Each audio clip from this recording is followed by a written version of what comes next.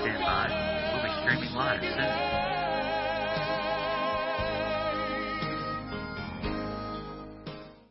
Morning, everybody.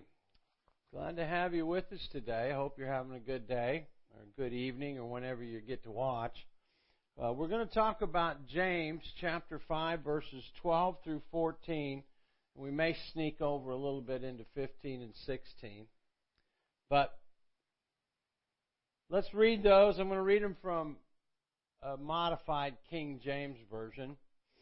Above all things, my brethren, swear not, neither by heaven, neither by earth, neither by any other oath, but let your yea be yea, and your nay be nay, and lest you fall into condemnation. Is any among you afflicted? Let him pray. And is any merry? Let him sing psalms. Is any sick among you? Let him call for the elders of the church, and let them pray over him, anointing him with oil in the name of the Lord. Now, when we look at this, actually, verse 14 really is an opening for verses 15 and 16, but we won't get to those today. So let's start.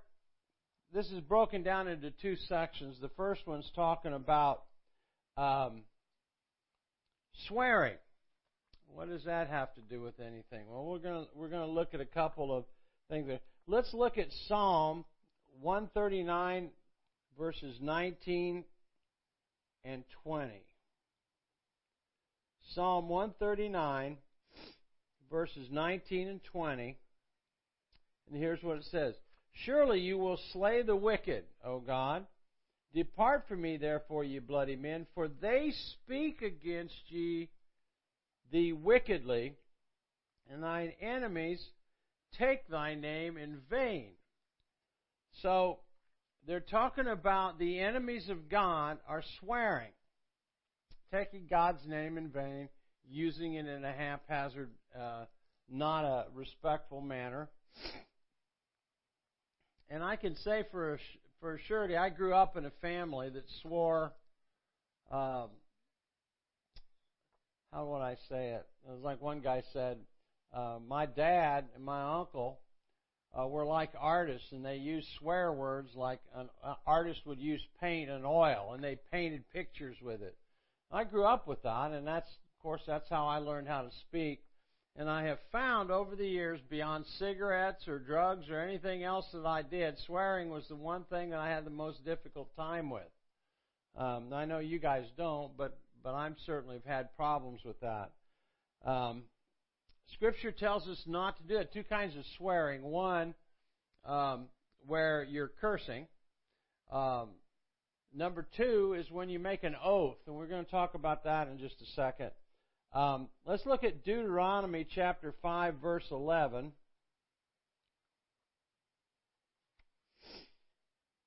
You shall not take the name of the Lord your God in vain, for the Lord will not hold him guiltless that takes his name in vain. Now, swearing, using God dang and, all of the other things associated with that, is swearing. And that's what he's talking about. We just don't do that. Now, I heard one guy saying that I guess I didn't pay much attention to it because, there's words that you're swearing, but you substitute them. Instead of saying the actual swear word, you use another word in it. We shouldn't be doing that as well. But this is going to take practice. This is not an easy thing for people that have struggled with it. Now, some people it's no big deal, but other people, it's a difficult thing to learn to change your language. Now, when I got saved, baptized in the Holy Spirit, the Lord knocked cigarettes off of me just like that. I was a 3-pack-a-day guy, and bam, He took that away right away. I got healed of a number, the night that I got baptized in the Holy Spirit, I got healed of a number of things that were terrible physical problems, and they just disappeared overnight. But for me, swearing took a long time, and at times, put into the right situation, I try to pray in the Spirit when I get in trouble. I fell off a roof, and the EMT guys came to get me, and it hurt really bad. And I was praying in tongues every time they moved me instead of swearing. But sometimes it's a problem. So we've got to remember what the Scriptures say, and hold on to those. Now, let's look at Isaiah 37:24.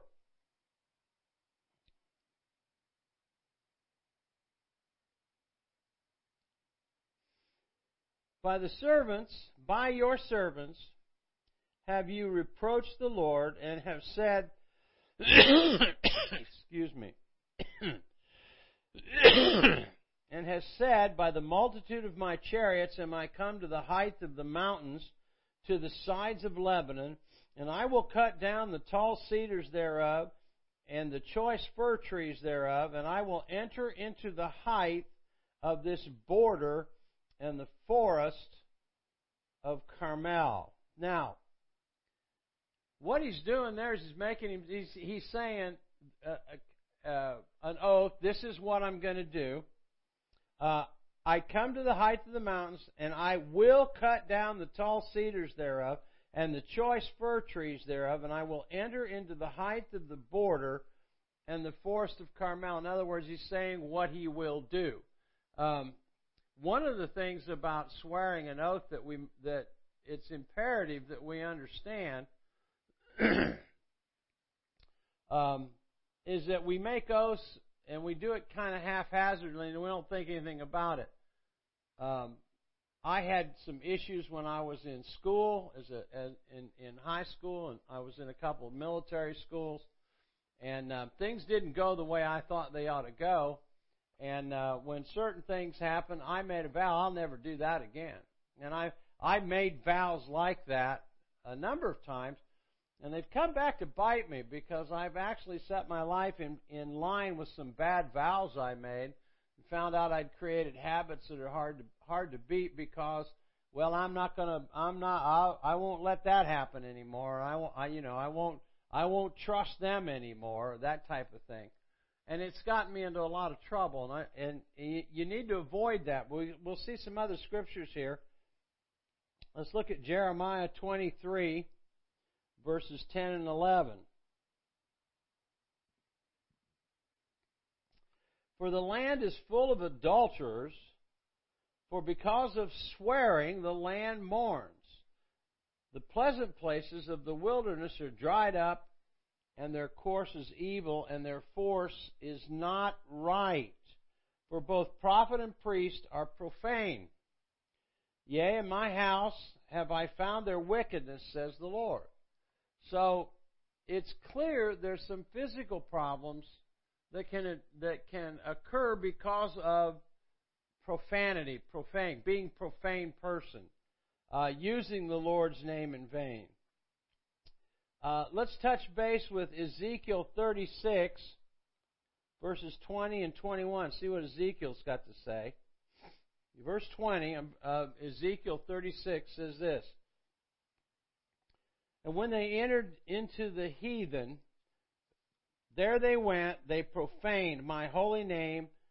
And when they said to them, they are the people of the Lord and are gone forth out of this land, but I had pity for my holy name, which the house of Israel had profaned among the heathen where they went. Now, he's saying here that the whole country had profaned the name of the Lord. The house of Israel had profaned the name of the Lord because of the direction that they chose to take with the heathen nations, worshiping their gods and so forth. And God says, don't do that. Now, let's proceed and let's look at two New Testament scriptures. Matthew 5:33. We'll go to Matthew 5:33 and dig into that. We'll look at that all the way to 37. Again, you've heard it said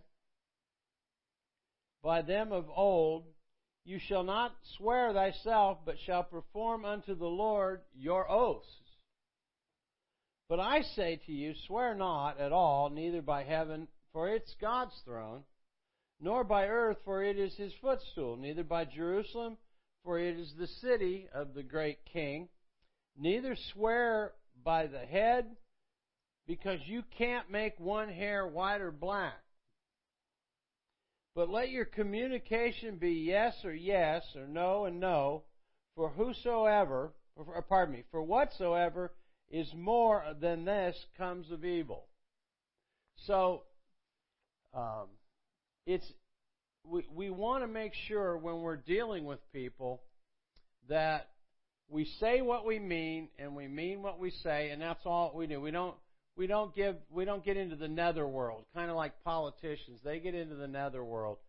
One of the things that can drive you wacko listening to the news is if they try to talk to a politician and they say, are you for this bill? They'll never answer it. They just talk and talk and talk. They never answer the thing. And let's just have someone be yes and no. Are you for this bill? No. Yes, I am. End of discussion. But they don't play that game. They play the nether game where they're constantly going back and forth, and you can't tell what they mean. And usually it's you know what they mean because they mean the opposite of what they're absolutely saying, and that's the one thing Jesus said don't do. Now, let's move on from there and look at 1 Timothy 1:9. Knowing this, that the law is not made for a righteous man, but for the lawless and disobedient, for the ungodly and the sinners, for unholy and profane, for murderers of fathers and murderers of mothers and manslayers. So the law was created not for the righteous, but for those who are unholy and swear. By one of the ways we could look at that.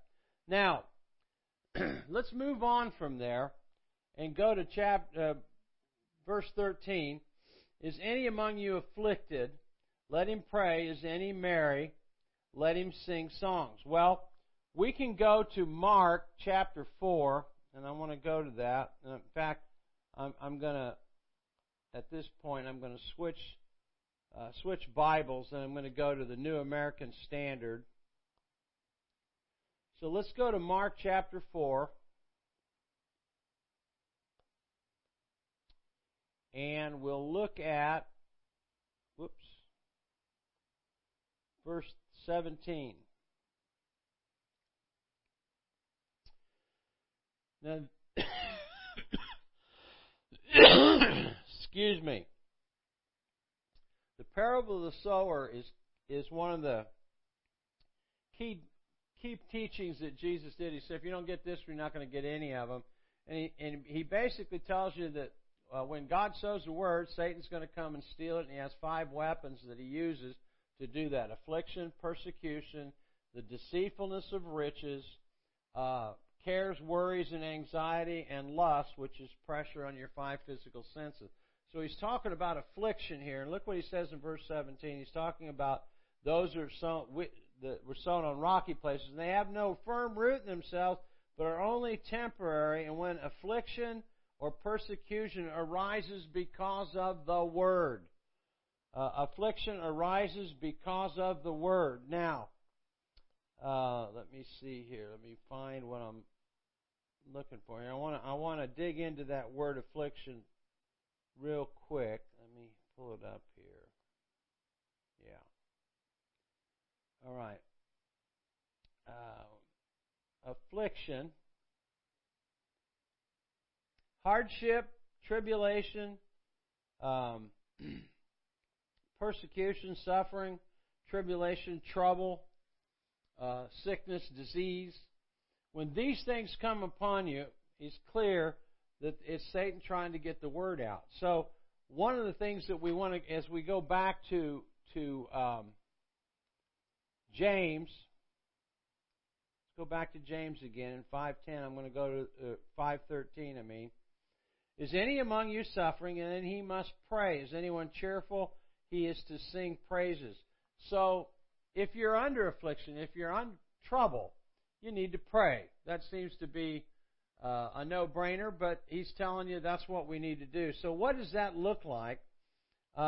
If you go back, affliction is from the enemy, and it's here to try to destroy you. You can go to Deuteronomy 28, and you read the first 14 verses, and they'll tell you that if you follow what God said, these things are going to happen. But if you don't, you're moving over into the enemy's territory, and from verse 15 to the end of the chapter, probably verse 65, along in that area, are the things that the enemy will give you'll give license to the enemy to do, which comes under affliction. Read that. It'll shock you, because you'll find out what affliction is all about. Now, let's look at singing. Let's turn to... can't read my writing. I've got Psalm 500, verse 2. I don't think that's it. So let's go to Psalm 100, verse 2.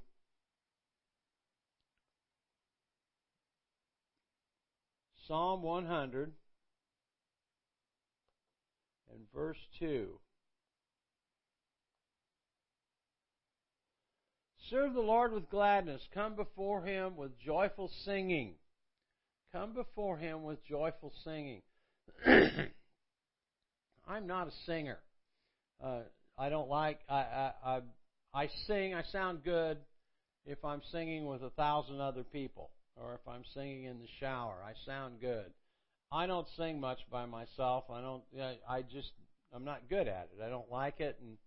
But the Lord said to do it. And He's not too concerned about the quality of, whether you're Anthony Bocelli or not. Sing to the Lord. Let your heart rejoice before the Lord. That's what Psalm 102 is. Look at Psalm 105, verse 2. Let's just kick down a couple pages over. Psalm 105, verse 2. Sing to Him, sing praises to Him, and speak of His wonders. He's telling us to sing of the things God did. One thing I have learned to do is I'll play songs that I like, and then I'll sing in the Spirit to them, because I seem to do better doing that, and then I know I'm saying the right things. So those are just some of the things that I do when He says sing to the Lord. I'll play instrumental music,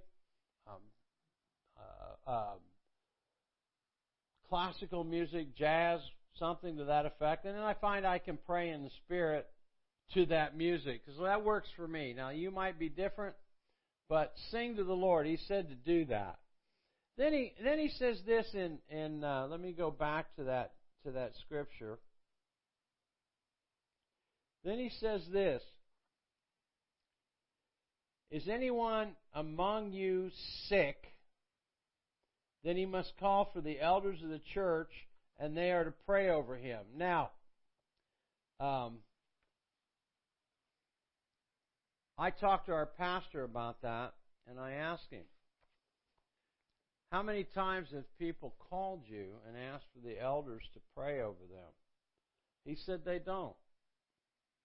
And one of the things that I found interesting about that, so the Scripture is very clear about some of the things that we're to do, and we don't necessarily do them. Or if we do them, we don't do them very well. Now, let's look at some Scriptures here. Let's look at Lamentations. Let me pull this up here.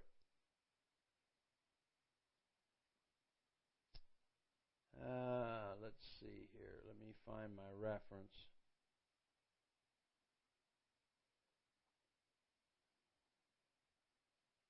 Lamentations 2:19. Let's go to Lamentations 2:19. That's Jeremiah speaking about the terrible things that he has seen. Arise, cry aloud in the night, at the beginning of the night watches. Pour out your heart like water before the presence of the Lord. Lift up your hands to Him for the life of your little ones who are faint because of hunger at the head of every street. Now, I like the part in here, arise, cry aloud in the night, and raise your hands, pour out your heart like water. He's telling you to praise the Lord. Lift your hands. Now, if you know anything about what Jeremiah was talking about, they were going through some really bad stuff. And it's interesting because we're going through and starting to go through some more bad things in our country because of poor leadership. So, raise your hands in the night. Let's talk about that. Let's go to Lamentations 3 and look at verse 40. And we'll look at 40 and 41. Let us examine and probe our ways, and let us return to the Lord. We lift up our heart and hands towards the Lord in heaven, or towards God in heaven. There again, lift up our hands, worship the Lord, tell Him thanks for what He's done, and open your heart to Him. Let the Holy Spirit start to work in your heart. Jonah chapter 3, verses 7 and 8. Let's go look at Jonah.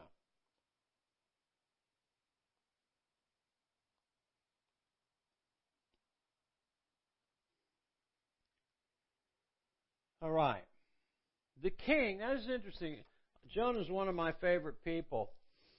He goes, God tells him to go preach to these people, really bad people. They're not nice at all. If you find out about the Ninevites and Sennacherib and some of the people that ran Assyria, they were evil beyond what we thought. They're just terrible. And God wants Jonah to go there, so he says, no, instead of going to New York, I'm going to San Diego. And he gets on a boat and heads away from there, and he ends up in a fish's tummy.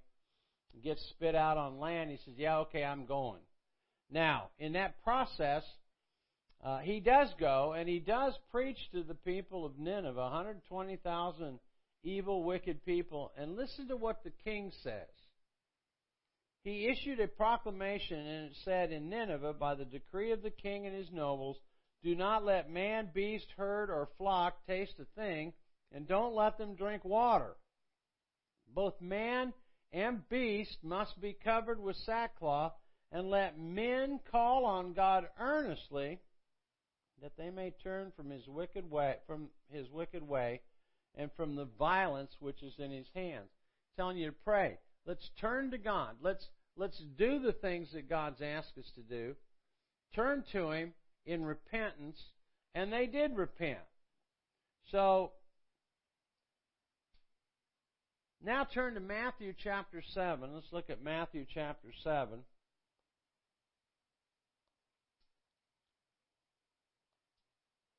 Verse 7.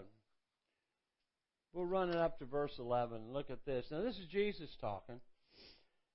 Ask what it will be given to you. Seek and you will find. Knock and it will be open to you. For everyone who asks receives, and he who seeks finds, and to him who knocks it will be opened.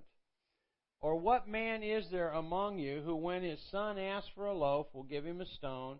Or if he asks for a fish, he will not give him a snake, will he? If you then, being evil, know how to give good gifts to your children, how much more will your Father who's in heaven give what is good to those who ask Him? Now, Jesus has talked, one of the things that we've been talking about, and if we go back to our scriptures in James, let me turn back to that real quick. Is any among you suffering? Is he sick? And in verse 14, is any among you sick? Let him call for the elders of the church. So, God has given us a way to deal with sickness. And if you go down, we have to get down into verse 15. It says, and the prayer of faith will restore the one who is sick, and the Lord will raise him up if he's committed any sins. Part of the issue that we run into is we don't necessarily do exactly what the Scripture says. We do what we think it says. It says here very clearly, Is anyone sick? He must call for the elders of the church, and they are to pray over him. But we don't do that. I've not been in a church that doesn't. Now, I've been in a church where I could get people to pray for me, but I've not gotten into a situation where we've called the elders of the church. The elders are dealing with business things, administrative things, and other things. But this is not. Now, we have a dedicated prayer team. We have dedicated people that go out and pray for the sick. But the elders, I haven't seen that happen. That doesn't mean that it doesn't. I'm just saying I haven't experienced it. And I think we've got a lot of people that are sick. I have one of my favorite stories in here. This is a woman named Diane Huff. I read about her in a magazine. She and her husband are in their 50s. They've been believing God for years. And one morning she wakes up and's got a pain in her side.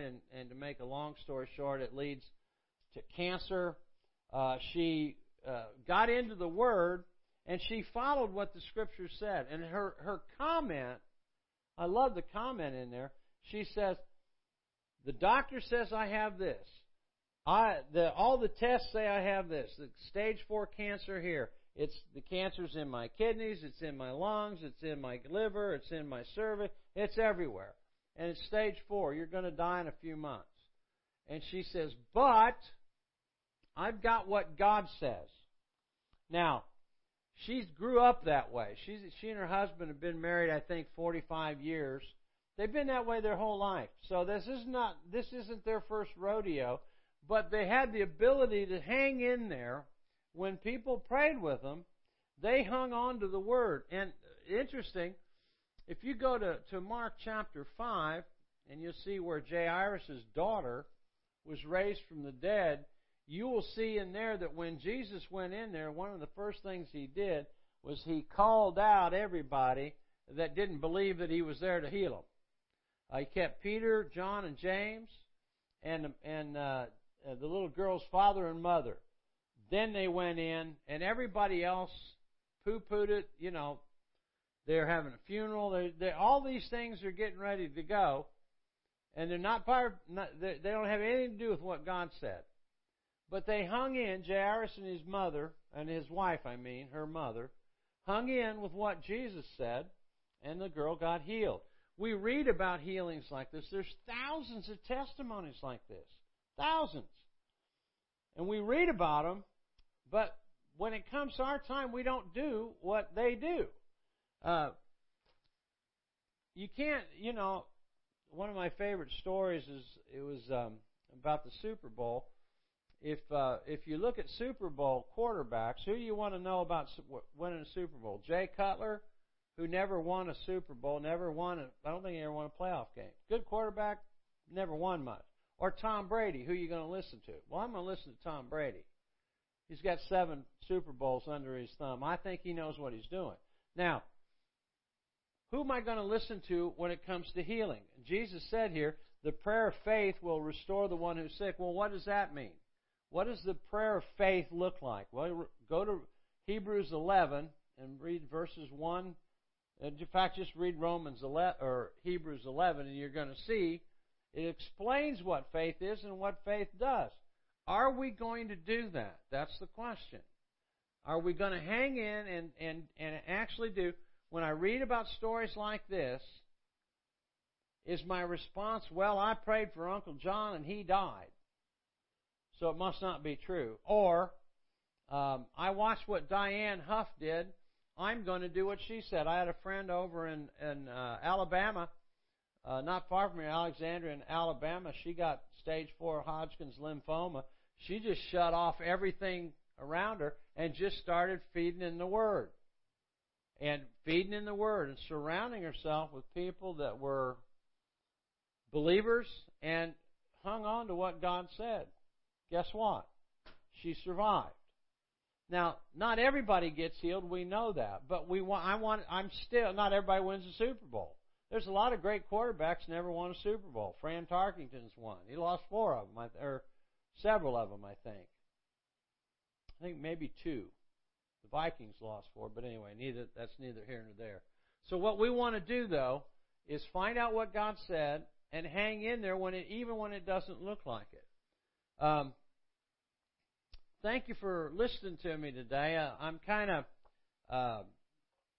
hop skipping and around, but it's a thing we need to understand of what it said about swearing, what it says about trusting God. So, excuse me, we're going to do that, and I'm going to close with prayer for you. Father, thank you so much for today. Thank you for everyone that's listened here. Help us to walk in faith as you would have us do, Father, so that the prayer of faith will raise the sick in Jesus' name.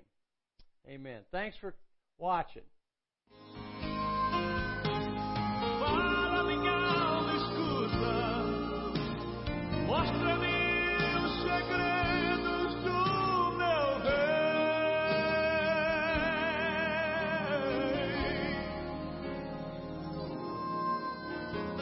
Eu quero ser